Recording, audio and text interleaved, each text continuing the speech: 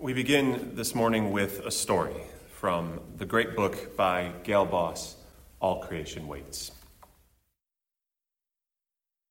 He should not be here, not in the basement window well where he fell sometime in the night, sniffing out food. Not in any state or place or location where winter temperatures sit below freezing many days in succession. We lift the opossum, held in the clasp of two rakes. When we open those gates and he quick waddles into the woods, I bow to him, to the wonder of his survival. Possums, not unlike this one, watched the dinosaurs die. They're that ancient. And they haven't evolved much since their tropical beginnings. The northern winter's cold will leave nearly all with scars, a missing tail tip and ragged ears. The possum's tail and ears, being hairless, naked, are quickly bit by frost, and bits of them fall off. This would happen less often if the animal would stay in his leaf-lined den during cold snaps. He does try, but if the cold lasts more than 3 or 4 days, hunger forces him out. He has done his best through summer and fall to add body fat, eating very nearly anything, living or dead. But unlike a raccoon or skunk, when cold and snow come, he can't slow his metabolism and sleep to burn that fat more slowly. In fact, his furnace works overtime, burning fat faster. And though he is more adept than a rat or dog at remembering where he's once found food, he doesn't carry it home and cache it away. So to add fat fuel, he must go out. Slow and uncamouflaged, he has no defenses except a menacing, toothy hiss. He can be scared to what looks like death, collapsed unconscious, oozing a noxious green slime that may or may not put off the scarer. Of course he wants to go out when the night is darkest, but that's when the night is coldest. And the coat he wears not only leaves his tail and ears and toes exposed, it's not really a winter coat at all. It has no down hairs next to his skin to insulate him, and no true guard hairs to repel snow or sleet. Temperatures below 20 degrees Fahrenheit will freeze him rather quickly. During a spell of nights colder than that, he may risk waiting, or he may choose to go out for food when the sun warms the day and shines a light on him for predators. He gambles either way, darkness or warmth, which gives him better odds. He makes the decision alone, shy, solitary. He dens without even the small comfort of shared warmth. He is only here in snow-covered winters because we are. His ancestors began inching north with the pioneers, where humans build barns, sheds, and garages, basements and attics, shelters warmer than burrows, where we grow gardens and put out garbage bins, reliable food supplies. Possums can beat the odds. The cold stacks against them. The possum in our backwoods has my neighbors and me. We're his best adaptation to winter. And he very nearly died in my window well.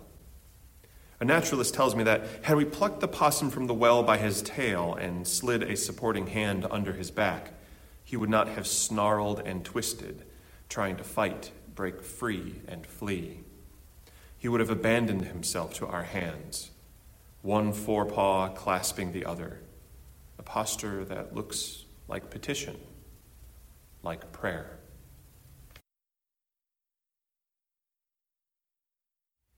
I'm in charge of taking the dog out at night. It's always been that way since we adopted him. I've come to appreciate it, even when it's frustrating. Cold, clear winter nights are my favorite. Letting my lungs fill with the crisp air, feeling small with the vastness above and the vastness within. Who knew taking a dog outside could be awakening? When you have a pitch-black Rottweiler, though, there are times I'm not even sure where he is in the shadows. And he also has a great habit of standing still in torrential downpours and just staring at you. It's really quite a majestic sight. But I remember one night pretty clearly. It's not unique anymore. It's happened several times. One evening, I opened the door to let the dog out, and he went bolting. He likes to chase things, but never has much success. Being a 100-pound work dog breed doesn't mean you're the most adept hunter. Off he went, though, to chase a stray cat out of the yard, or more often than not, to chase a shadow. But something was different this time. There was an intensity to the growling, and then nothing. It stopped. Complete silence. It was noticeable and out of character. I started to approach, and the moonlight was just enough that evening that I saw it. 2 glinting eyes close to the ground, and the large black shadow that was my dog nearby. I knew immediately what happened. I didn't quite know what to do, so I grabbed a nearby stick, not for defense really, but more to keep the two apart, I thought. I must have looked silly. As I got close enough, there it was. A possum playing dead in the middle of the yard, and my dog, a goofy, large Rottweiler, having absolutely no idea what just happened. This thing was moving, now it's not. It isn't breathing, is it real or not? And what is that smell? It must be dead. All thoughts the dog must have been having. I leaned in a bit to get a closer look at the possum nudging the dog away. He was debating if the possum was a play toy or nothing at all, and I wasn't going to let him find out. But the possum really looked dead. Its mouth was half open, tongue hanging out to the side. It was almost on its back. It was like a cartoon interpretation of what playing possum looks like. It was pretty funny. For some strange reason, I had just read all about possums and playing dead. I learned about how their heart rate decreases to a barely discernible thump. They hardly breathe. Their body temperature takes a nosedive. Their brains stop firing synapses. I'm simplifying, of course. And the chief highlight of playing dead is they emit a smell that emulates decay. Now, I didn't smell anything, nor did I care to, but I'm sure the dog did. I also knew that sometimes this state, playing dead, was most often involuntary and could last quite some time. So I ushered the dog back inside, despite his protests, and came back out. I was prepared to grab a shovel or put on gloves or find a box or something, anything to help relocate the possum in case it had no choice but to play dead for hours. But by the time I returned, there it was, scurrying up a tree, 2 glinting eyes looking down on me. This is a frequent story nowadays. A possum family has moved into the neighborhood, and our house is on their list of rotating shelter sites. They're a species that likes to move around, kind of Bedouins of the Kentucky evening. The routine is so familiar now. I don't grab a stick for no good reason, and I know where the gloves are, and a box if needed, but always the possums leave before I return. I know they're always out there watching, not quite aware of their good fortune. Our dog isn't a killer, he just likes the chase. But I've come to appreciate them, the possums. I appreciate their resilience. As we heard in the words of Gail Boss, they shouldn't be living in this climate, let alone farther north than Kentucky. There's a reason they have tails and ears with missing bits, inconsistent numbers of fingers, ratty hair. They're not suited for these winters, and yet they have found home. In many ways, they're like humans. Originally a tropical species, look at us now. Some of us even finding -20 or worse degree days thrilling. I like to take notice of the possum and its resilience, the balancing act of risk versus reward. Follow the humans, their instincts prodded. Follow them to reliable food and daily brushes with death every winter night. I also appreciate their look. They get a bad reputation. Pointy snouts, narrow faces, jagged teeth, ratty fur, half of a tail. We judge them compared to puppy dogs and kittens. But a baby possum is just as cute, clinging to the fur of their mother as they hitch a ride to their next nest in their rotation. As the only marsupial on this continent, there's something to admire there. They almost look as ancient as they are. But most of all, I appreciate what they do in the face of danger. And okay. Appreciate is a weird word. It's the wrong word. Maybe noticing and understanding are better. I like that. I notice and understand. Without judging yourself or anyone, think of a time when faced with great tragedy, conflict, disaster, and you just stopped. You didn't fight. You didn't flee, but you played dead. Your teeth were showing, perhaps your tongue hanging out of your mouth, your breathing slowed, your heart wasn't thumping, you just slowed down. Now, I won't say you smelled like death, but well, that could happen too.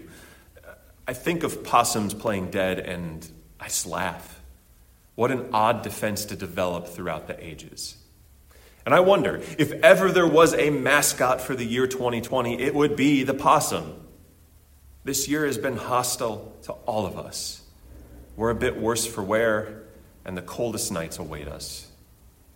We are not suited for this climate, and yet our instincts tell us to keep going. The possum for us here, looking to the natural world, is a cautionary example. That's what I feel when I think of the possum. Many of us have been frozen by fear since March, hoping this would all pass. When I found out this wouldn't just last 2 weeks or a month at most, I froze. What will I do? What will this place do? What will all of you do? How on earth will we get through this? And here we are, several months into this, and still the news is not good. Life isn't just about fight or flight. Sometimes it's about being frozen in place and recognizing it, not making judgments about it. It's a reaction that we have. It's a reaction that has ushered the possum through generations. It's a response to a threat, and we're all threatened. But when we take notice and understand what we are going through, what others around us are going through, if we really take the time for that, not to dissect it, but to just have that glimmer of recognition, I feel we can learn valuable lessons. First, we are not alone in the coming winter. We are not absolute loners like our dear friend, the possum. We forge community, religious or otherwise. And if we're being honest, a place such as this isn't just about our values, the history, or tradition. It's about the lived moment in good company. It helps that we join with people on a shared journey, of course, but the heart of it, the real heart of it, is not facing the inhospitable seasons of living on our own. And second, the short version is this: look to the natural world. It's enough. And we are inseparable from it. One might throw together a rudimentary flowchart. If nature is enough and we are a part of nature, maybe, just maybe, we're enough too. Imagine that. But that's another sermon, of course. For us today, we look to winter in the Northern Hemisphere. The stories and inspirations in, say, Melbourne or Santiago or Cape Town are different than here. And not just here, when we talk about the wider United States, but here, the bluegrass. When you root yourself wholly in a place, you take notice. When winter thaws here in Kentucky, we know the season of the stink bug is coming. Emerging from paper-thin hideaways, appearing as if out of nothingness. And we know surprisingly warm days in February or March will confuse the tulips, and yet the tulips persist. Bright summer days bring clouds of skippers, feasting on flowers. And winter, the snakes, the bats, they burrow and hide away. The hum of insects stops. Perhaps we hear an owl in the distance at night, and possums on the move for warmth and food, and then the stillness of the night.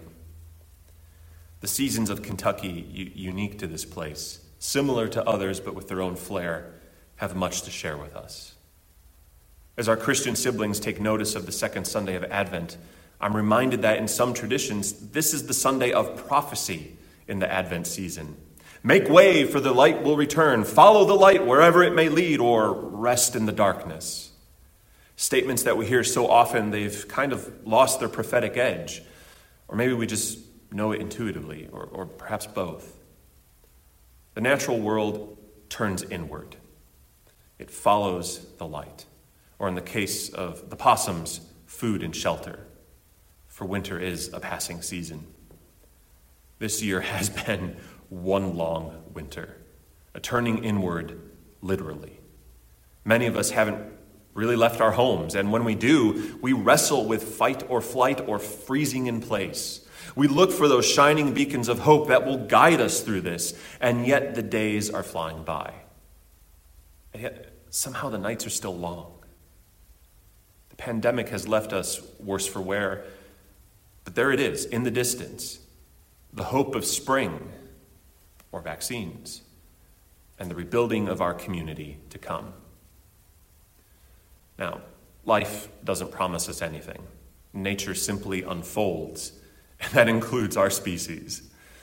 As always, the real balance is to both look at that, to look at nature, look at human beings as a part of it, and to honor that, to name the parts of our instincts that betray our wildest hopes, to honor it and resist the temptation to be apathetic, to remain frozen in place, to throw up our hands and say, well, what can we do? It's in our nature after all. The possum does not remain frozen forever.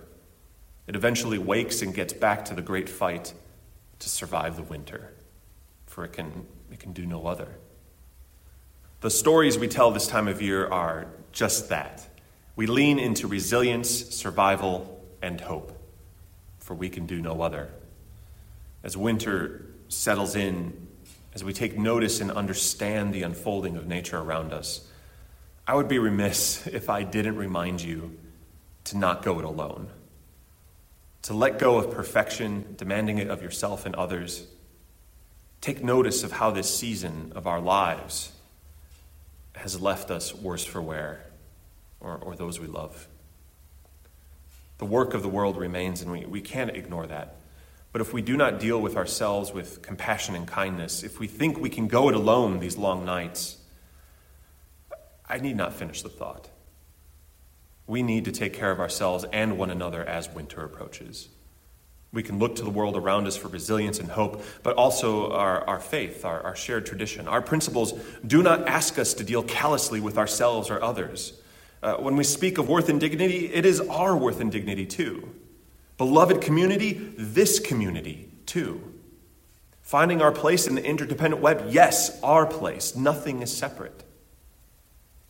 And so, you are enough, dear friends. You are loved, and you are not alone.